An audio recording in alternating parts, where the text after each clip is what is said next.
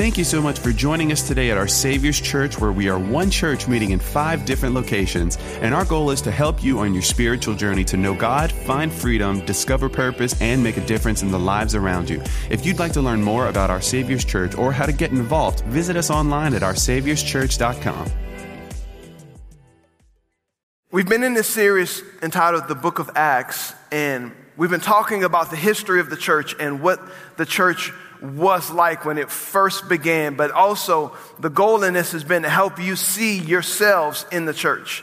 Because in seeing what the church was like originally, we can see what the church is supposed to be like today.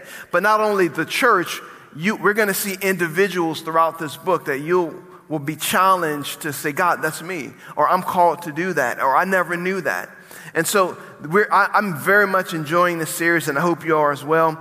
And I want to jump right back into it for the sake of time.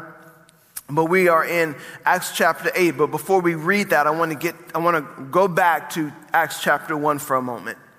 Because in Acts chapter 1, verse 8, this is Jesus has died on the cross. He's resurrected from the dead, and he's meeting with his disciples.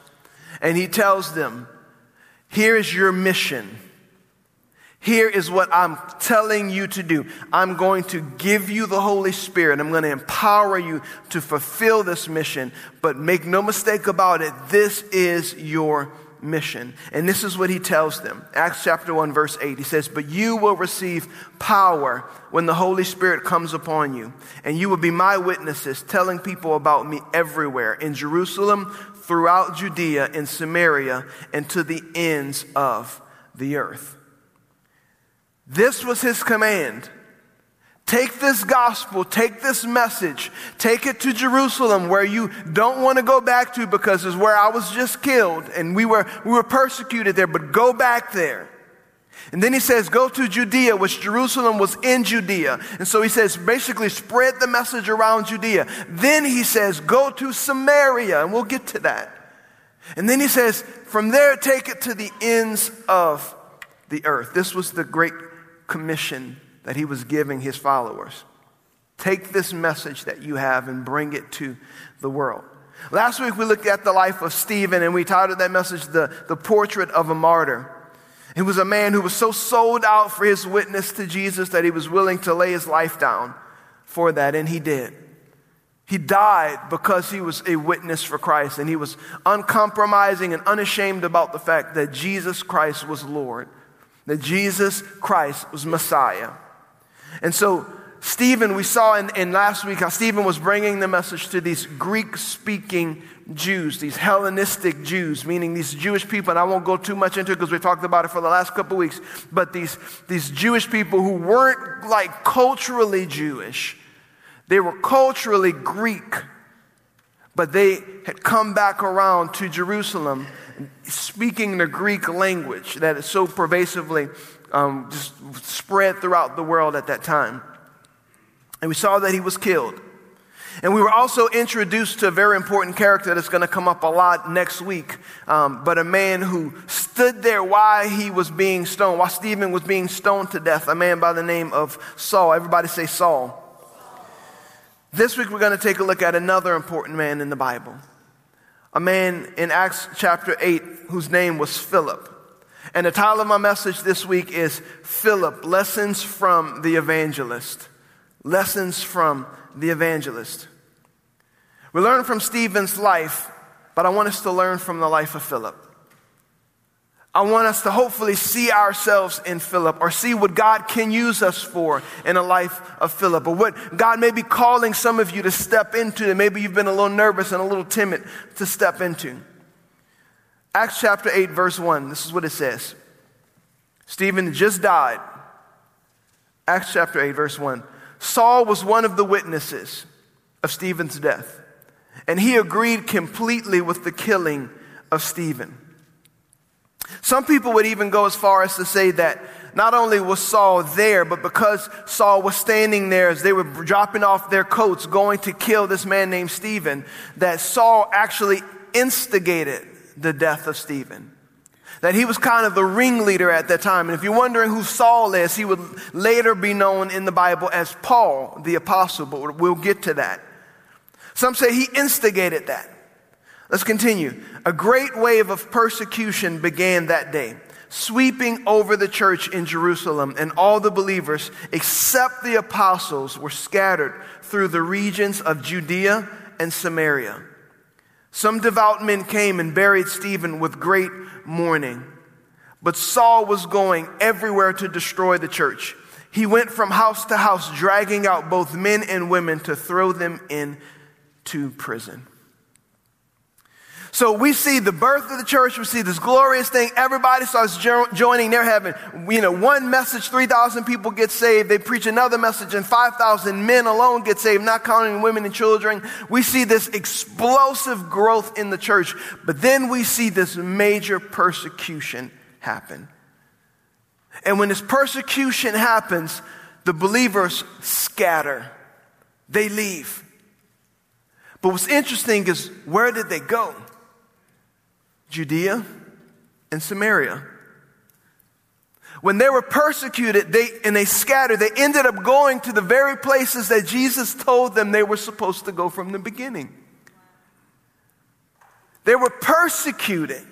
And that looked like a bad thing, but it was actually God's perfect will for them to spread the message to the world. How many know sometimes we don't like to move until we're uncomfortable? We don't like to do certain things until we don't feel like it's comfortable to stay where we're at. That's what happened with the disciples. That's what happened with the followers of Jesus at this time. This great wave of persecution began. Now remember, up until this time, the believers had great favor with the Jewish people. They loved that they so admired these Christians because they were zealous, they were pious, they loved God, they were sold out, they were helping one another, they were sacrificing for one another. And yes, you had religious leaders that didn't like them, but by and large, the Bible says that they were very well respected by the people, even though the people didn't join them. Until this moment happened. When Stephen was killed, when Stephen was persecuted, it launched this rage of persecution against the church in Jerusalem. But again, God was in it. God used this persecution to get them to obey him. And he used this to scatter the message to the world. I want you to know something, church. God can take what looks bad today and turn it into his perfect will for your life later. A lot of times we think, well, God, this is horrible. I can't believe this is happening. But then when you look back on it 5 years later, 10 years later, 20 years later, you go, that was the best thing that ever happened to me. It's the best thing that ever happened. Why? Because we have limited perspective. We have limited view. We live in the now, but this is what the Bible says about Jesus, that he is the Alpha and he's the Omega. That means he's the beginning and he's the end. See, God was in the beginning, God is with you in the present, but God is also already at your end, so trust him. And I don't know what you're facing today, I don't know what's going on in your life today, but trust me when I tell you this. Jesus is with you now and he's already at your end. You can trust him. You can trust him.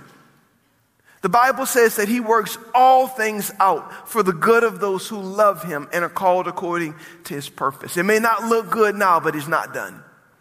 If it's not good right now, it's because he's not done with it.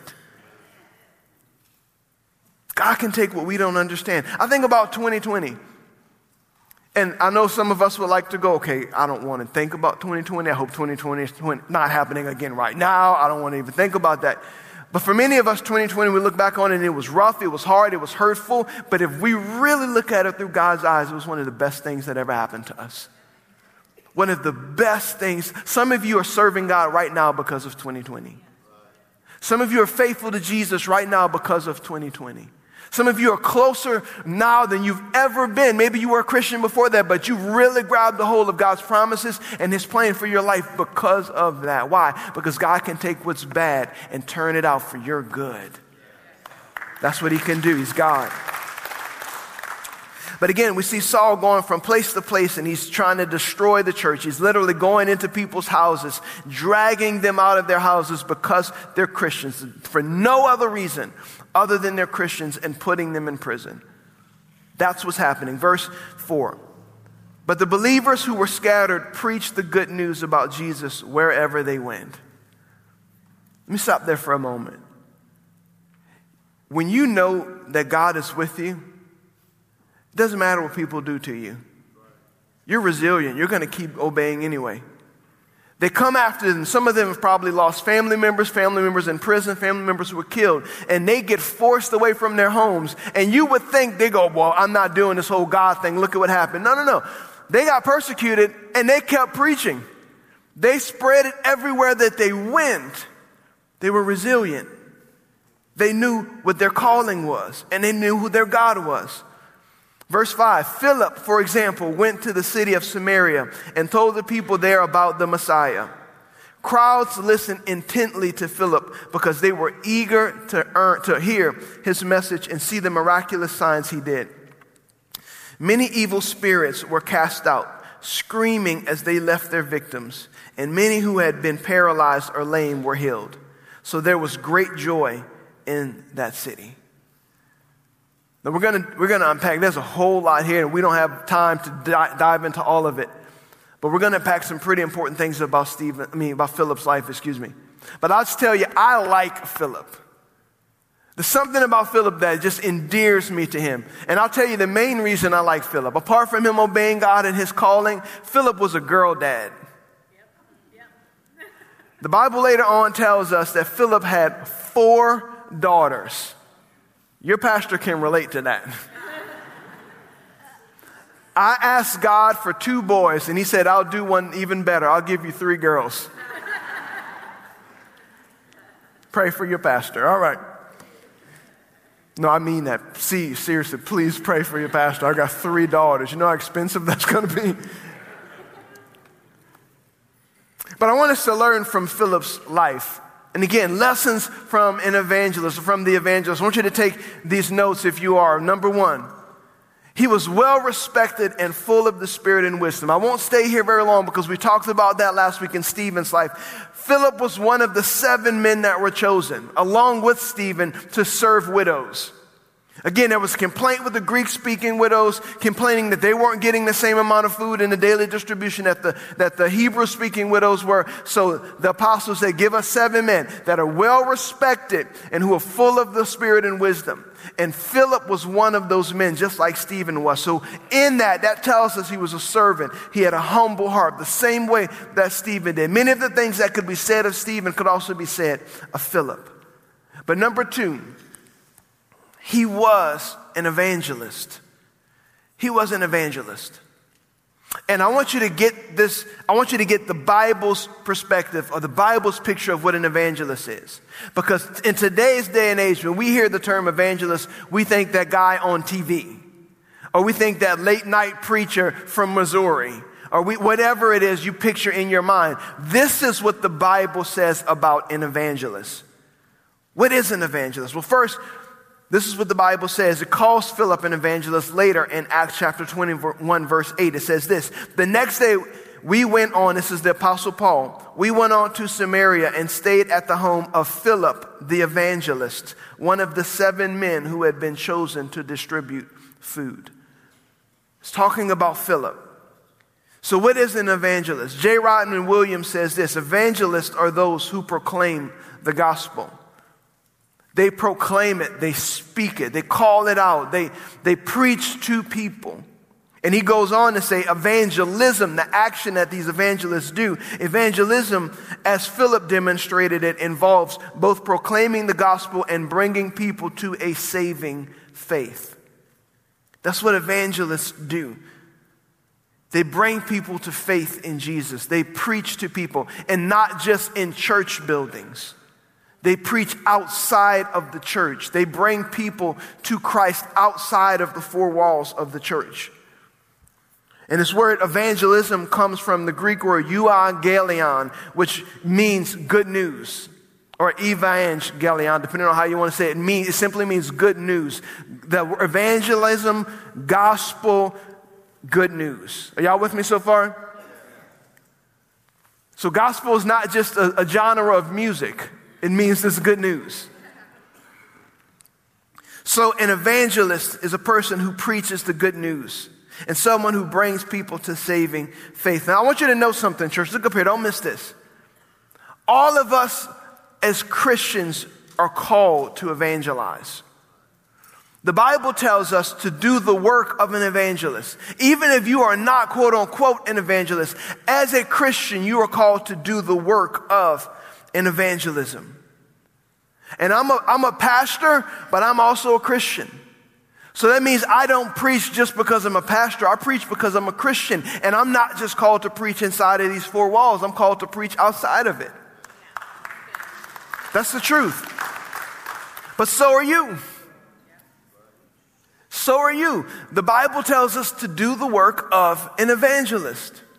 And so this calling that we have is for us to preach to those outside. Listen, I have friends that aren't Christians.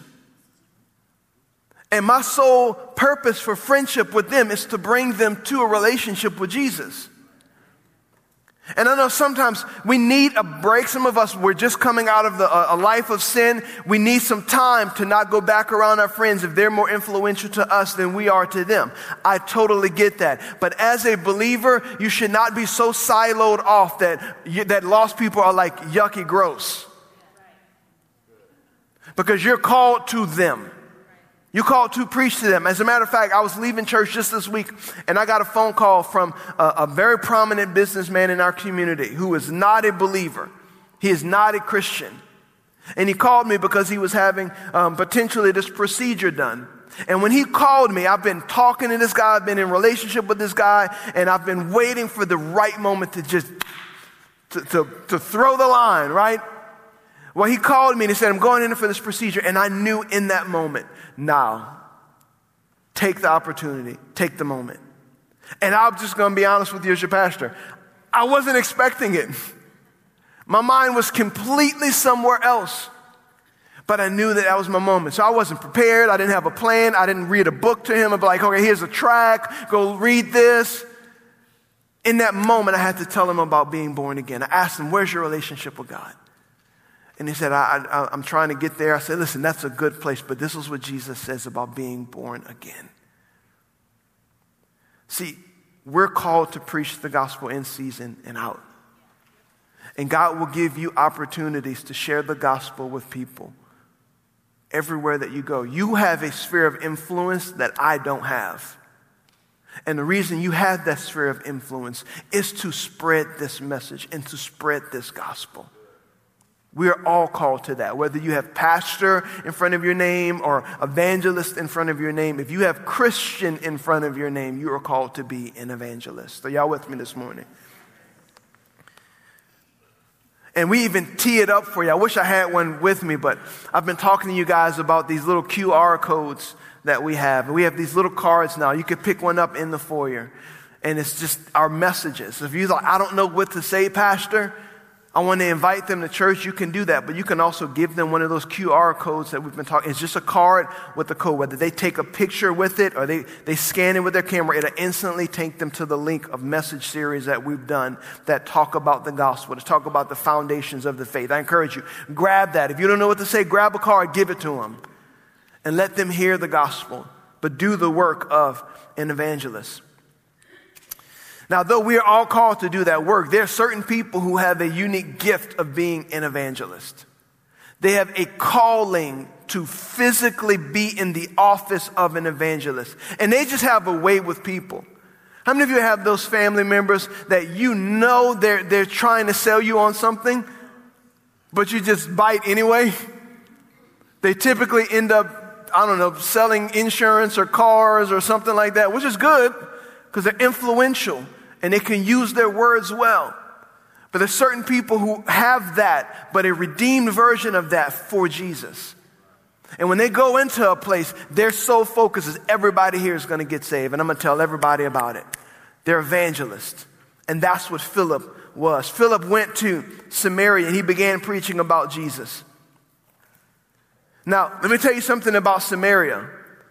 Samaria was not a place that you go through. For the Jewish person, they avoided going to Samaria. It's not like I have to go through Samaria to get to my next destination. They went out of their way to go away from Samaria. And I don't mean this in a bad way, but Samaria, and I'll explain what I mean in a moment. Geographically, Samaria was kind of like Catahoula. Track with me. You don't go through Catahoula. You go to Catahoula. Am I right? See, I'm not making fun of Catahoula. I actually looked for a house in Catahoula. I'm not. But in Catahoula, you don't go through Catahoula because you're on your way somewhere. You go to it with the intention of going to it. That's what Samaria was like. You don't happen to go through Samaria. The Jewish people avoided going to Samaria. They went around Samaria. But yet Philip went right to Samaria. Why? Because the call of Jesus was to bring the gospel to them. Jerusalem, Judea, and Samaria. Now, Samaritans, the people from Samaria, they were despised by the Jewish people, and I won't go into that because we preached about it many, many times, but they were despised because they were half-breeds, and they didn't believe everything the same way that the Jewish people did. So think about it like this. If the Greek-speaking Jews were like I've said before, the Baton Rouge Cajuns, right, then that would make the Samaritans like people from Beaumont. It's okay to laugh and feel this way because I know that you do. Because you've all driven down I-10 and you see a sign for Beaumont and it says gumbo or it says boudin and you just go, no hesitation, that's a lie. You will not catch me buying boudin in Beaumont, Texas. Who knows what they have all hot dogs in their gumbo. Who knows what they put in it. But the way that we feel in Acadiana about that's kind of a picture of what the Jewish people felt about the Samaritans. They're not really us. They're half-breeds. They're not with us. And so even these early Christians had strong feelings against the Samaritans until God sent Philip to Samaria. Here's the third thing you need to know about Philip's life. Philip was faithful. He was faithful. He wasn't an apostle. He didn't even have a title. He was chosen to serve tables. But yet we see this man who was called to serve tables doing incredible things for God, used by God to bust whole cities wide open for the gospel of Jesus Christ. Why? Because there's something to be said for faithfulness. There's something to be said for simply being faithful to what God asks you to do. And I get around these young pastors who just beginning in ministry, have been in ministry, and they have these dreams of grandeur, and I'm going to be this, and I'm going to be that, and they forget that you're called to serve the people of God. You are called to be faithful. If you're given something small, be faithful to that small thing until God gives you something great. And that's what Philip did. Philip was faithful to serve those meals to those complaining women who did not think they were getting enough food. He was faithful to it, and look at how God used them. He was faithful to that. And you can't earn God's power. You can't earn being used by God. We'll discover that later on in this very chapter. But again, there's something to be said for faithfulness. Listen, I remember when I was 19 years old, I went away to college. I was at Southeastern in Hammond. And I'd heard about this guy preaching in public schools, and I was young and zealous, and I was like, I got a message. I didn't even know what I was going to say, but I got a message these kids in these public schools need to hear. So I went to the guy leading this campus ministry. He was an evangelist to the public school system, and he was preaching Jesus to these schools, and we were seeing kids getting saved, and it was incredible. But I went to this guy, and I said, hey, will you let me preach? And he said, sure. And he let me come in and I preached. And then he didn't let me preach again for 2 years. I kid you not. But that man let me serve alongside him as he evangelized those schools. And for 2 years, all I did was hand out pizza and napkins to kids and move equipment. And I was faithful to that, and it was my ministry. And I did it faithfully. To the point where there was a moment he had to sit me down and say, listen, you need a job. You're not paying your bills. Your first responsibility is to be a man. I'm like, okay, got it. But I was faithful. Every day he was there, I was there. Ask me how much I got paid to do it. Nothing. Nothing. I served faithfully. As a matter of fact, I stayed with that man for 4 to 5 years. He eventually gave me the opportunity to preach again. But while I was with him, I was watching how he preached. I was watching how he interacted with school administrators. I was watching how he interacted with those kids that were lost and those Christian kids and those youth. And he was discipling me while I was being faithful to what God called me to do, which was to simply serve. And as a matter of fact, when he planted a church, he asked me to come with him and be his youth pastor. He gave me my very first ministry, full-time ministry opportunity. That door came through him. What am I saying? Be faithful with what God has given you. Serve where he's called you to. And if you're going to serve, be faithful to serving. If you say you're going to be there, then you better be there. If you say, I'm going to show up and people are depending on you, then you need to be faithful to your word. What are you doing? You're being faithful. Why? Because it's not that people are watching you. God is watching your faithfulness. God is saying, if I can trust you with this, I'll trust you with something more because you were faithful with the small. Some of us want to be wealthy one day, and I don't think there's anything wrong with that. But you're not faithful with your finances now. So why would God trust you with more? Am I preaching to the right people? I'm just making sure. For those of you that didn't clap, that means yes, I am preaching to the right people. Being faithful to what God has called you to. Philip served the widows and he was faithful to it, and then God used him in a powerful way, which leads me to the fourth characteristic. He was full of the power of God.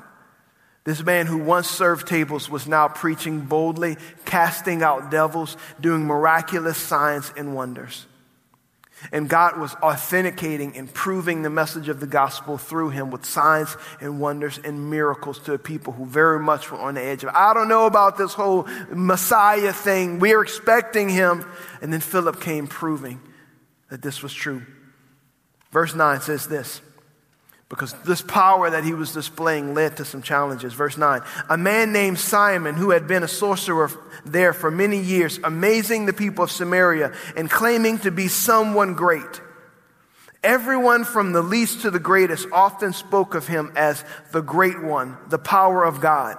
They listened closely to him because for a long time he had astounded them with his magic. This man, Simon, was the exact opposite of Philip. Philip served God and served people. Simon served himself.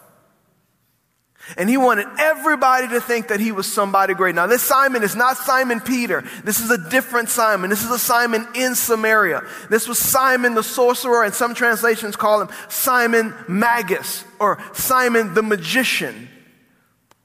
He was thought of as this great magical man. He had so deceived the people in Samaria at that time that they called him the power of God.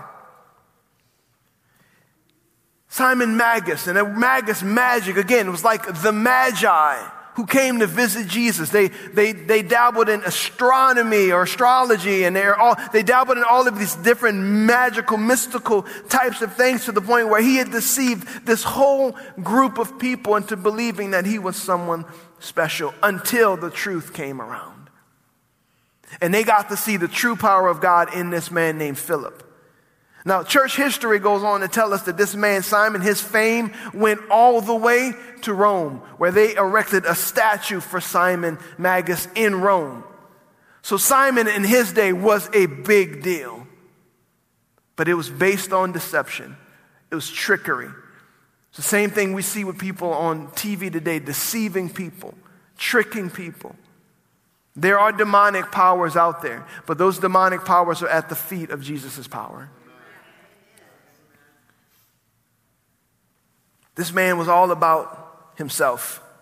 And for those of you who like church history and stuff like that, we can talk about that because I love that stuff. But this man, church historians believe that he was one of the first Gnostics, which was a heresy that came into the church, dividing the church, where people believed they had some secret kind of knowledge that no other Christian had. Gnostic means like a knowledge. I know this. We have the secret. Sound familiar? Or you have these secret organizations that you have these secret codes that you talk to one another about that nobody else knows. We have men in this church who've come out of bondage and stuff like that. And this man, Simon, is thought to be one of the originators of this. He was all about himself. But again, ministry is never about you. It's always about honoring God and serving people. Acts chapter 8 verse 12 says this, "But now the people believed Philip's message of good news concerning the kingdom of God and the name of Jesus Christ. As a result, many men and women were baptized. Then Simon himself believed and was baptized. And he began following Philip wherever he went." That's very important. "And he was amazed by the signs and great miracles that Philip performed." Truth came.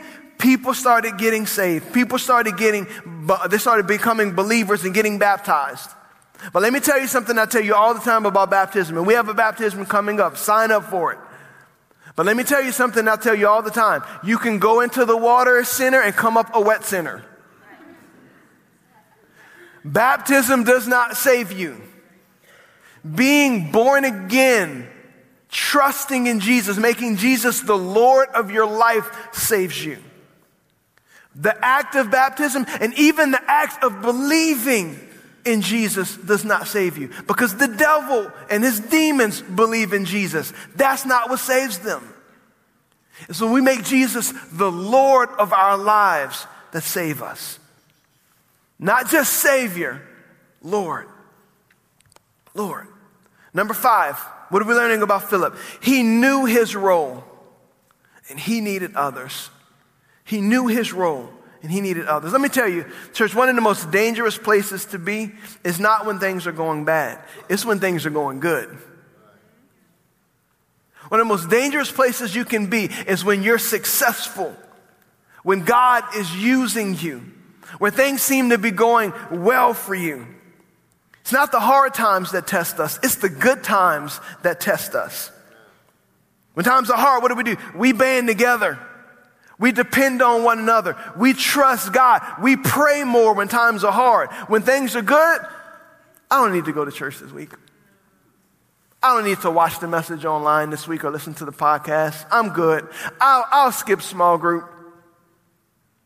I know I missed my prayer time this morning. It's okay. When things are going good, that's the true test of what we're really depending on. Were we really depending on God, or were we just hoping and waiting for the season to change so things could get better? That's the real test. See, Philip went into this city. I want you to think about this. Philip is going into the city. He's persecuted. He's scattered. He goes into Samaria. He starts preaching. People start getting saved. God starts using him. He's doing miracles, signs, and wonders, and everything is great. But then the apostles show up. And Philip could have easily said, I'm over here struggling. Because remember, all the apostles stayed in Jerusalem. I'm over here doing all the work.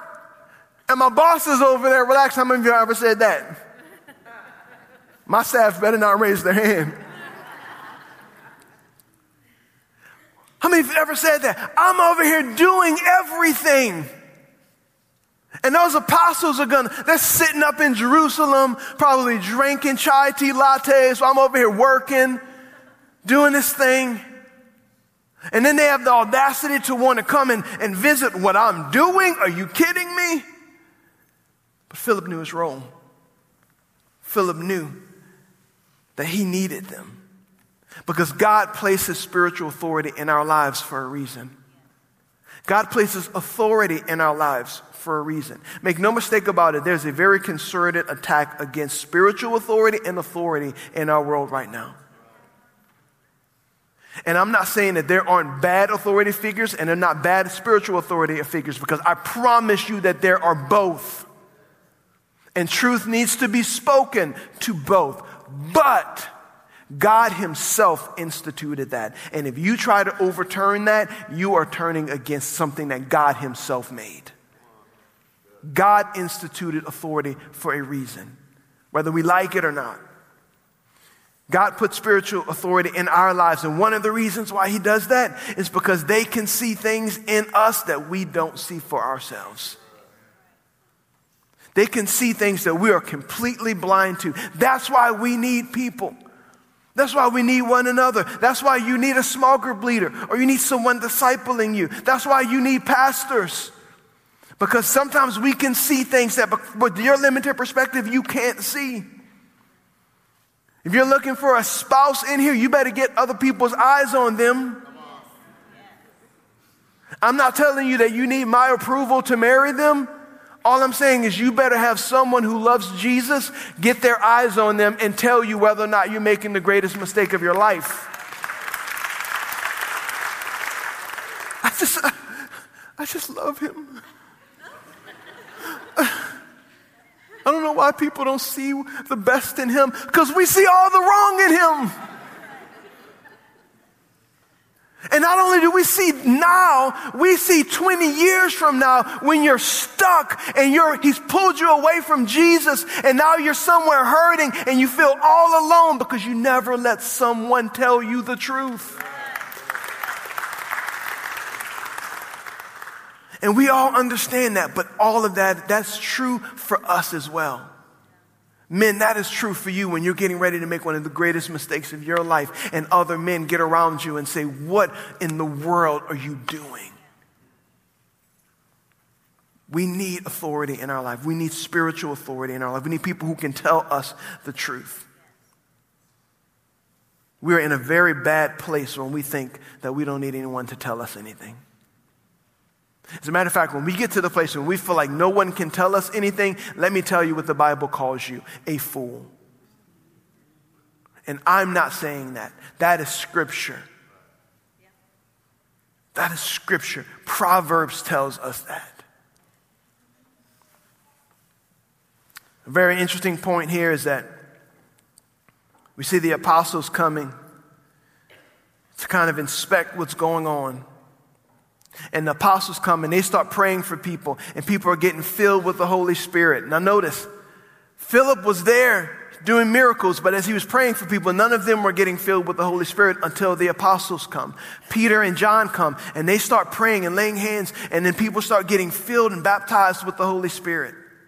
Why? Because Philip had his role, but the apostles had theirs. They had their role as well. And not only that, the apostles exposed something that Philip potentially didn't even see. Verse 18, when Simon saw that the Spirit was given, when the apostles laid their hands on people, he offered them money to buy their power. Let me have this power too, he exclaimed, so that when I lay my hands on people, they will receive the Holy Spirit.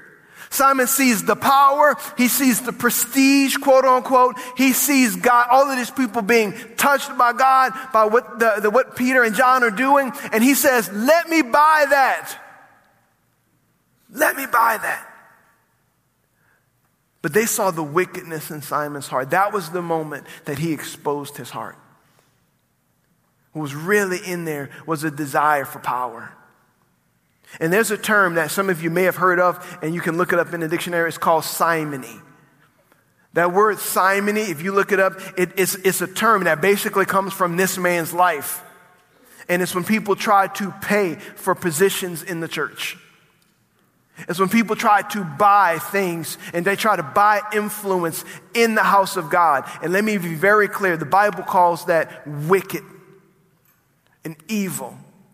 And there are some people in the church who you're called to be great givers, and you have the means to do it. God has blessed you. Thank God for you. That is a spiritual gift God has given you. But if you ever think that your money can buy you influence in a church, that is wicked, and you need to repent. And you need to repent. Because we don't buy this. Listen, let me frame something for you. When you give, you don't give to me. You don't give necessarily even to the church. You give to God through the church. And God rewards you and blesses you for that. I know this is hard truth, but church, I want you to see who we're called to be. And I don't want any of us to fall into this trap of thinking that we can influence with our means or even with our serving. I show up every week to serve the church. Were you doing this for me or were you doing this for Jesus? I love how Peter's response. Peter was raw. Peter just was that guy. Peter was the guy who, you don't really want to make him mad. And people died last time. I mean, it's not a good thing. Acts chapter 8, verse 20. But Peter replied, "May your money be destroyed with you for thinking God's gift can be bought. You can have no part in this, for your heart is not right with God. Repent of your wickedness and pray to the Lord. Perhaps he will forgive your evil thoughts. For I can see that you are full of bitter jealousy and are held captive by sin." Can I tell you the truth? That's a very nice translation of what Peter actually said. Because what Peter actually said, it was more like, you can go to hell along with your money. I mean that. That's, if you look at and there's a translation of the Bible that is legitimately what he used, a very strong fisherman type term.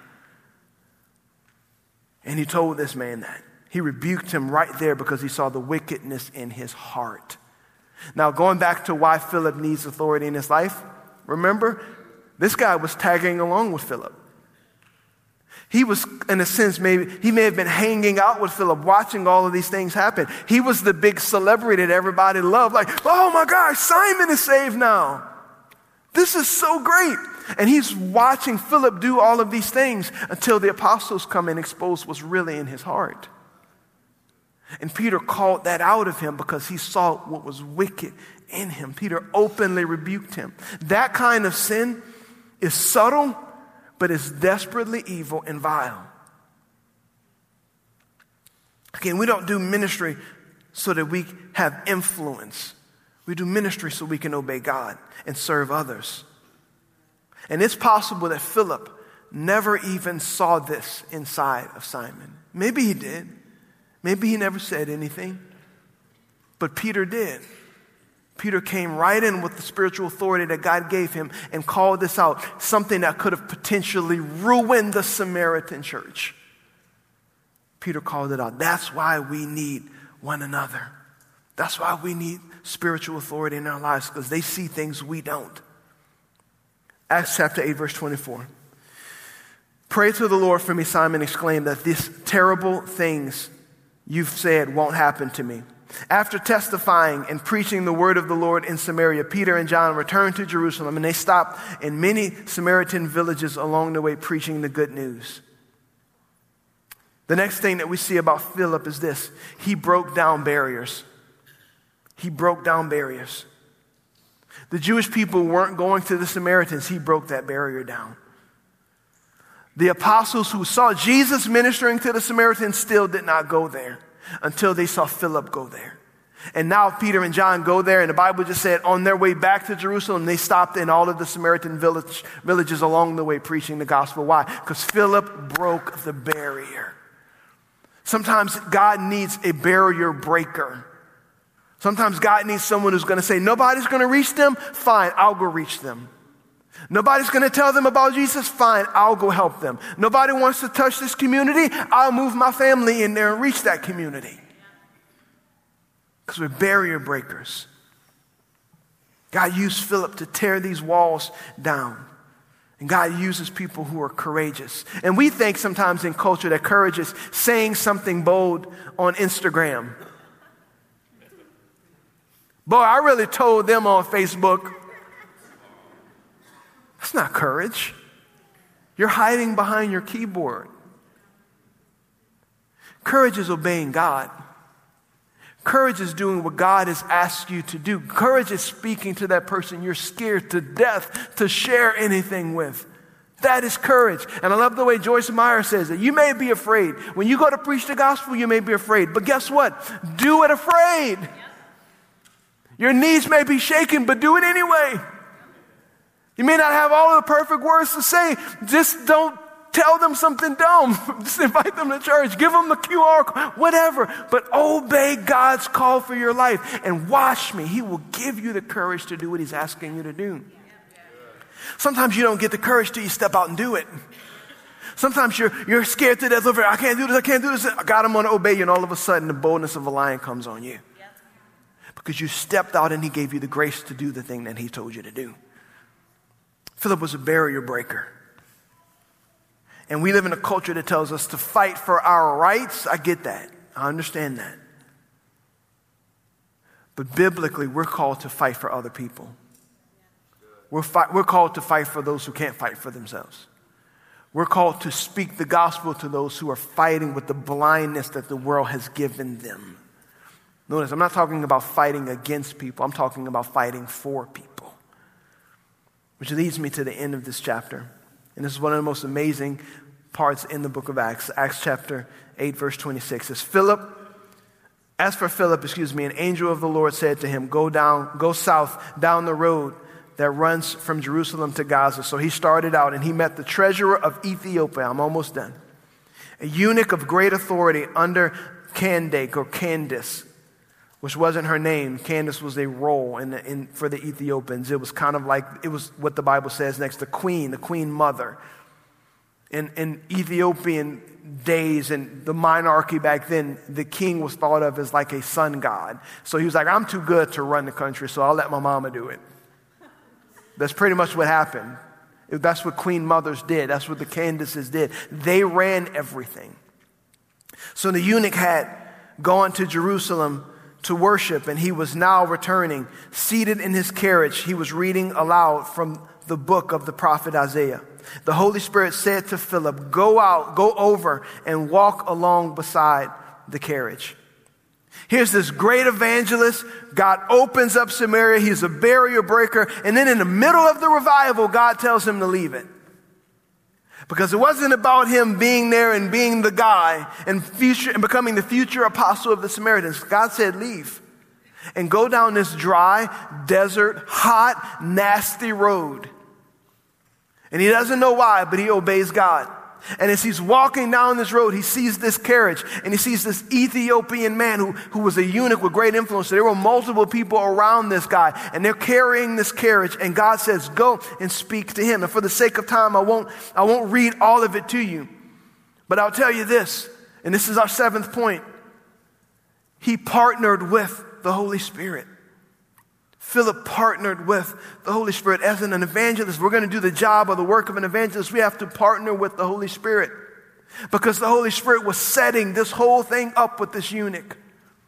This eunuch had just left Jerusalem, worshiping not Jesus, but as a Jew.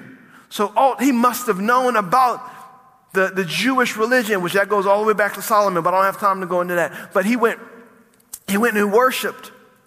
And he had a Bible, which technically you weren't supposed to have. If you were a proselyte or someone who wasn't a Jew, you weren't supposed to have a Bible. But he was pretty wealthy, so I'm sure they probably made a concession. So he had this Bible, and he's going down the road, and he's reading this story in Isaiah. And he just so happens to be reading about the Messiah and what the Old Testament says about the Messiah. And I love Philip's response. God says, go alongside this chariot. Go alongside this man. And Philip, verse 30 says, Philip ran over and heard the man reading from the prophet Isaiah. Philip asked, do you understand what you are reading? The man replied, how can I, unless someone instructs me? And he urged Philip to come up into the carriage and sit with him.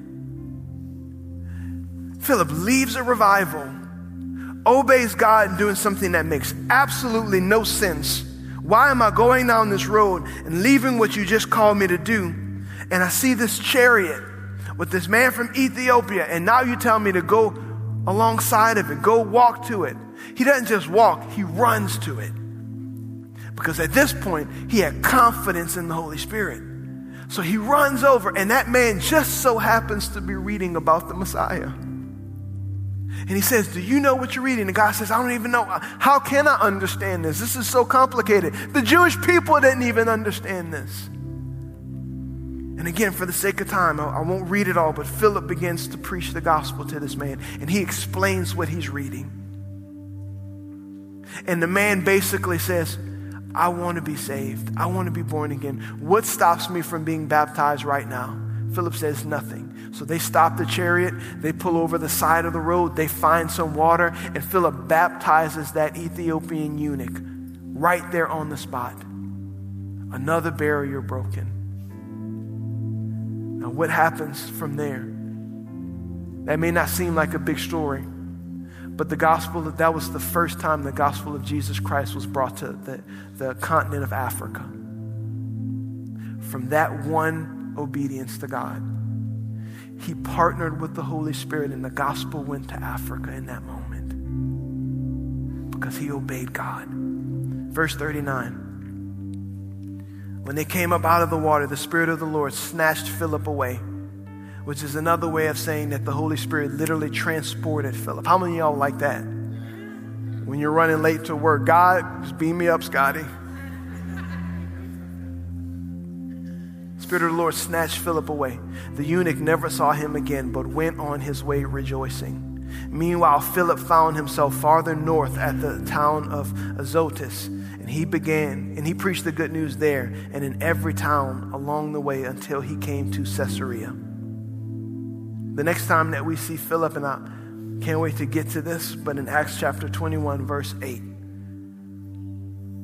the Spirit took him to Caesarea, and he stayed in Caesarea at that point.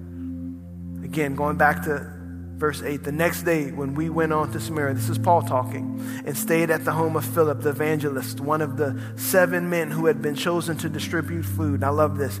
He had 4 unmarried daughters who had the gift of prophecy. Not only was he faithful to obedience to God, but because he modeled that, now his children were faithful to obedience to God. And his daughters were prophetesses, speaking on God's behalf. Church, what am I saying? If I can end anything, I'll end it with this. You never know what's on the other side of your obedience. Some of you are called to be evangelists. Some of you are called to do the work of an evangelist. Some of you are called to serve and be faithful where you're at.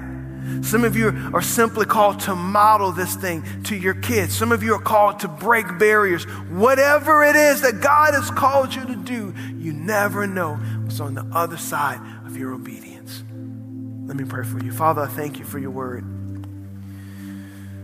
Thank you for all of these amazing examples you give us in the scriptures that calls us into who we really are. And I pray that by the power of your Spirit, light bulbs will go off all around this room as people see what they're called to.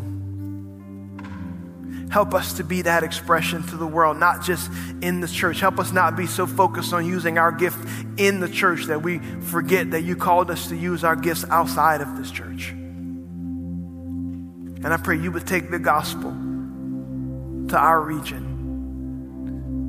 You would take the gospel to St. Martinville, to Breaux Bridge, to Coda Homes, to Cypress Island, to Delcombe. You would take the gospel to Youngsville. You take the gospel to our region, and we would see it preached in a powerful way and see revival break out in our communities. We love you. In Jesus' name. If you're here with your eyes closed and your heads bowed, if you would say, Pastor, I haven't responded to this gospel. And maybe you're like the eunuch, the Ethiopian eunuch, going, I don't really understand this. Jesus loves you. But he wants you to be born again. That's the thing he wants, not just your church attendance. He wants you to be born again. And as a matter of fact, he said this in the book of John to a religious leader, you cannot even enter the kingdom of heaven, which is not just heaven one day, it's the kingdom on earth here right now. You can't enter that unless you are first born again. I want to lead you in a prayer of surrender to Jesus today. If you say, I want to believe, I want to make Jesus the Lord of my life. And it's a simple process, as easy as ABC. A, you admit that you're a sinner. Honest with yourself about the truth of where you're at. B, you believe that God sent Jesus to die on the cross for your sins. And C, you confess that he is now the Lord of your life. that he's the boss and calls the shots. If that's you with no one looking around, on the count of 3, I'm going to lead you in a prayer, but I just want you to lift up your hand so I know who I can acknowledge who I'm praying with. 1, 2, 3. If that's you, lift it up. Thank you, thank you, thank you, thank you. Anyone else? Say, this is my moment. Thank you. You can put them down. Church, pray this prayer out loud with me, with everyone that's raised their hand to be born again. And Jesus is going to meet you right where you're at as you make him Lord. The Spirit of God is going to fill your life right where you're at. Say this with me. Say, dear Lord Jesus, I believe that you are the Son of God and that on the cross you died for my sin, for my guilt, and for my shame. I believe you faced hell so I would not have to go. And you rose again from the dead to give me a place in heaven, a purpose on earth, and a relationship with the Father. I repent of my sin. I turn away from it. And I make you the Lord of my life. And from this moment on, God is my Father. Jesus is my Savior. Holy Spirit, you're my helper. And heaven is now my home. In Jesus' name, amen.